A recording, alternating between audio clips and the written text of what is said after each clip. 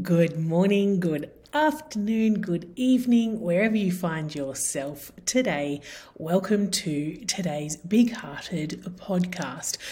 Today I am going to again try and stick to my 20-minute solo because you've only got so much time in the world, and I want to talk about a topic that I just spent some time with my team talking about, and that is photos in family daycare. So sit back, relax, open your mind, because I know this is going to trigger some of you, and that's okay. This is what we're here to do. Well, this is what I'm here to do anyway, is to push your buttons and really help you to challenge yourself, your thinking, and why you do things. So sit back, relax, and let's get into today's podcast episode. Hello, and welcome to the Big Hearted podcast. My name is Victoria Edmund and I am your host. Our aim here at the Big Hearted podcast is to nurture a community of heart-centered educators to change the perception and delivery of early childhood education and care in Australia and ultimately around the world. We want you to be inspired by our guests and the topics we bring to you to think of new ways of being as an educator. We want you to feel a sense of belonging via this podcast so that you can engage any time of the day or night in any place that suits you. We want you to become an educator that delivers education from the heart, as we believe this is how we create great change within our world. So join us as we discover new ways to inspire each other here on the Big Hearted podcast. Okie dokie, here we are. I'm going to talk to you about photos and documentation in family daycare today, and I really want you to open your mind and not sit with your first immediate reaction, which for a lot of you will be like, what the? How am I supposed to document without photos? So this all came about as a critical reflection question that I asked my team on Sunday, and we had a really great discussion around it. So we are going to go for the whole month of March without taking a single photo, not one photo for documentation. There was mixed reviews and responses around the table, but after we talked about it and the reason why we're going to trial this, we got really excited.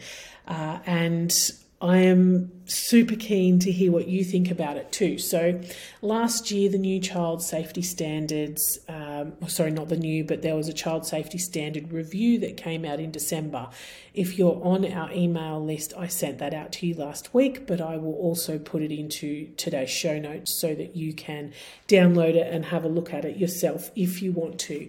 And I think you should. I think you should have a read of everything that comes out, including this and the ACCC report and everything else that comes out, because this is our professional work and we have to be accountable to this stuff. And this is how we stay ahead of knowing what's coming. So part of what was brought up was because of that evil grub who got caught with child exploitation material on his devices, and he had been abusing children that he had access to via his work in early childhood education. So he had images and videos and content from New South Wales, mainly from Queensland, but also from overseas as well. So he was caught in August 2022, and I do believe it was through the Task Force Argos that would have uncovered him. That's a police task force team situated in Brisbane in Queensland, and they busted a mega global ring. So if you want to know more about that, go and search the Children in the Pictures podcast. Very much a big thank you to Carol Booth from Inspired Family Daycare, who shared that podcast with me. It's harrowing. It's really harrowing, but it's also will give you a really good idea as to the lengths that these people go to, and also the lengths that the police are going to catch them. So I just found it really interesting. It was awful, but it was also fascinating to know how they came up with this stuff. So those of you that also listened to last week's podcast with Christy McVie too, I know there was a lot of conversation around how shocking that was, and how a lot of educators were then thinking, because I touched on the idea of no photographs in family daycare, no personal devices, because that's what's coming into long daycare, is no personal devices on the floor. So only devices that are owned by the service, have no SIMs, so information can't be shared. It's literally just for taking photos. So it got me to thinking beyond that, and it got me to thinking about the way AI is being used now, and by those terrible people. And it got me to thinking that, you know what, none of the children that we care for can give informed consent to have their images put online. None of them can. They cannot give informed consent. And so here we are thinking we're doing this really lovely thing by sharing this information with families, and we're putting it on social media, and we're advertising our businesses with all the things that we do and how gorgeous the children are and blah, blah, blah, blah, blah. But we don't know what happens to those images once we press post. Once we publish that, we have zero control over who sees them. Even if you have a private Facebook private Facebook group, for your families, you have zero control over who sees these images. You have zero control as to how far and wide these images get shared. So one of your parents might work in a call centre and leave themselves logged in on their Facebook page, and someone could, of course, someone's starting the lawnmower now.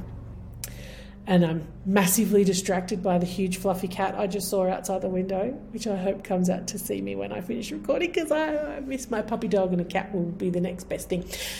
Distracted here, sorry. So we have zero control. So one of your families may work in a call centre, for example, and leave themselves accidentally logged into their Facebook page, and you go and post all these beautiful pictures of their child in your private Facebook group, yet someone has access to these and we have no idea who they are.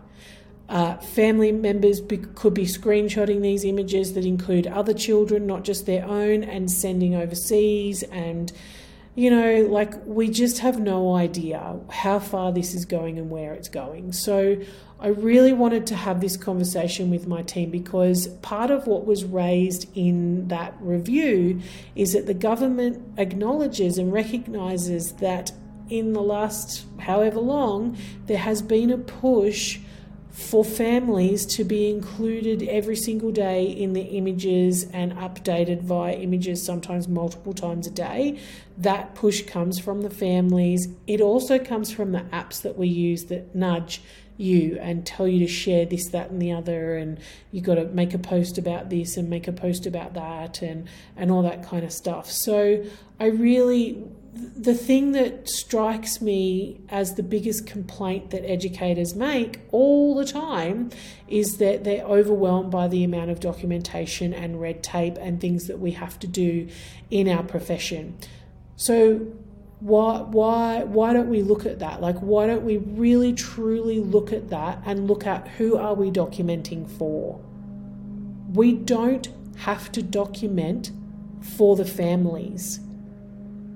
Our documentation is for our professional work. It's for us, and it's for the children, and it's for our service, and it's for the department, and the last people it is for the families, right? We have to document because the government tells us we have to provide a program, we have to prove that we provide this program. It doesn't say how we need to document. So in this review, they acknowledge that they can see the pressure that comes from families and outside to be updating these photos constantly and continuously. And their perspective on it is that it's actually taking away from the supervision of children. Now that's pretty big. That's a pretty big statement, and they have all the facts and the figures to back that up. So supervision is the greatest cause of risk and injury and harm to children in childcare.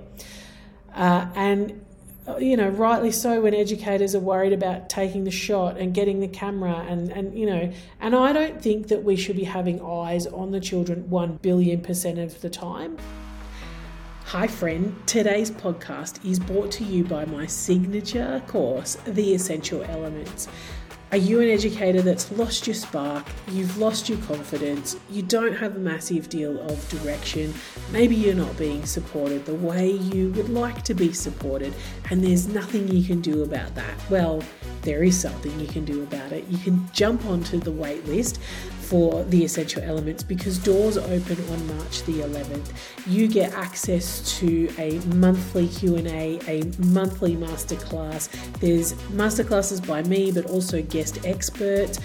And the best thing, the most fantastic thing about The Essential Elements is the community of other educators in there. So these educators are on your wavelength. They're on the same page. They're really interested in what they do.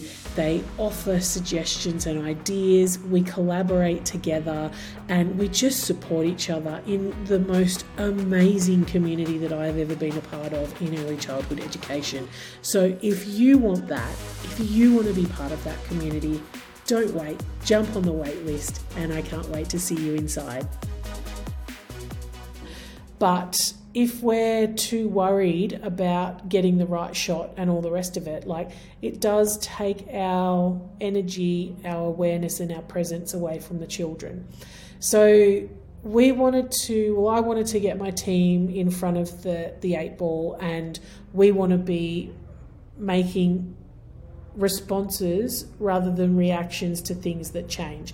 So I threw the challenge out to my team to document for the whole month of March without photos, and we are all on board with this. And what we've done is we've looked at different ways that we can ease into that over the next couple of weeks, and one of my educators, Nikki Armstrong, shared a play residue group, and that's images of afterplay.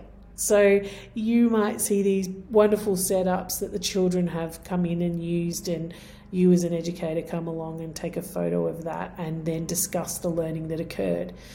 So there's so many different ways to observe and document without the use of photos.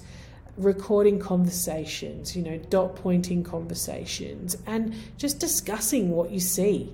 That is documentation enough. So I know a lot of you are going to go, oh, but my families are going to miss the pictures and blah, blah, blah, blah, blah. Well, they might for a little bit, but you know what? I'm sure they've got a zillion photos of their own children doing weird and wonderful things themselves that they can send to their family members. Why do we need to do that? The children are with us for 8 hours a day. Yep. But they've got the rest of the time and weekends and holidays and all that sort of stuff. When did taking photographs take over the place of being present and being in the moment with the children? My kids were born in 2001 and 2003. I had to think. It's the end of a day and I've driven for hours. So 2001 and 2003, and I had a digital camera. My brother bought me back a digital camera for my Iraq when he did posted over there. He bought me this Rigidage back then camera from Dubai. And I used to love taking photos, but before that, I've got very few photos of my children, and they were on actual photo paper. You had to send them away or take them to the Kodak shop to get them printed. So we didn't take that many photos, right? And then when the invention of smartphones came about, photos exploded, and every man and his dog was taking a million zillion photos of everything that they were doing. We started documenting our lives via photos. It's not we don't have to do that. That is not the expectation of the government. And for some of you, your service might be on board with this and be like, yeah, that's a great idea. Let's have a look at that. But I take it as in the view of it's primarily for child safety. I never want to be responsible for some filthy person taking an image that I've put up online and doing something abhorrent with it, and then it coming back to be on my shoulders that, well, you put it there, that person didn't give you permission to do that. Yeah, their parent did, but that person didn't. And then they see themselves in these awfully changed photos as an adult, and they're horribly embarrassed and humiliated and ashamed by it. So from that perspective, I really want to throw the challenge to you that you really consider, well, how do I document? Why do I document? What do I document? And how do I share that? So there is a document, a booklet that I got from, I'd actually ordered it a couple of years ago, and Carol and I were having a conversation and she reminded me of that document. So I shared that with my team, and I'll put that also in the show notes so that you can have a look. There's over 100 pages of documentation that does not include a single photo. Like, it just requires you to, pun intended, come from a different lens. Oh my goodness. I crack me up. Come from a different lens or a different angle with your documentation. Like, really look at this as a challenge. Challenge yourself. Challenge yourself, because how many of you do your documentation exactly the same all the time because you're comfortable, you're quick, it's efficient, you can get it done. Bang, ticked that box, off I go. Let's really develop our documentation through this process and really take this as an opportunity to look at how we are documenting these things. Look at why we are documenting what we're doing. Let's really challenge ourselves to discover new things about the children and take the pressure off ourselves and really observe these interrelational relationships. Is that the right terminology? These relationships that the children are building with each other. Let's look at that. Let's look at the way they are relating to you, the educator, to other families when they arrive for pickup, to siblings that come in, to your own family that comes in. Let's really start developing this relationship and the way they show up in the world. Let's really start looking at that. Let's get away from the, oh, they engaged really well with the painting that I put out and it was really fun. Well, why don't you deeply look at how the usage of paint, how they used it, like why did they hold the brush that certain way? Did they have different medium involved in there? Did they bring things from other places? Like, I wonder what that could mean. Let's start looking further, how they communicate with their peers at lunchtime, how they are in themselves when they wake up. Let's have a look at these different parts of themselves that show up throughout the day.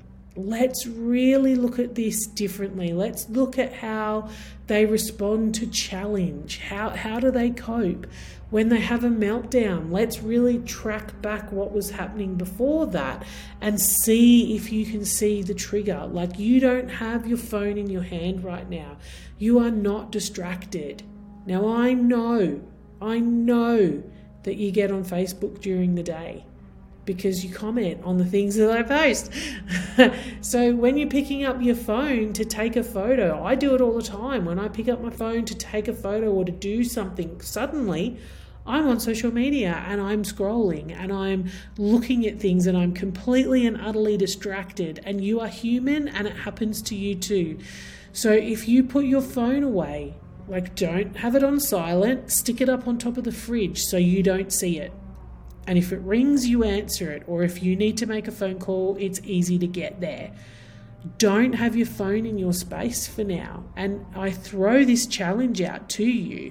And I know it's going to raise a lot of questions is going to make a whole heap of you clench. Like, oh, I don't know that I can do that. Oh my gosh, it means doing things differently. But come on, let's step outside the box of comfort. Let's step outside of our comfort zone completely and utterly, and really, really, really look at our professional work and challenge ourselves and share with the family. So if you want to jump on this challenge too, I am going to draft an email to send to my families. If you would like a copy, it won't be the same one, but I can do another one for you.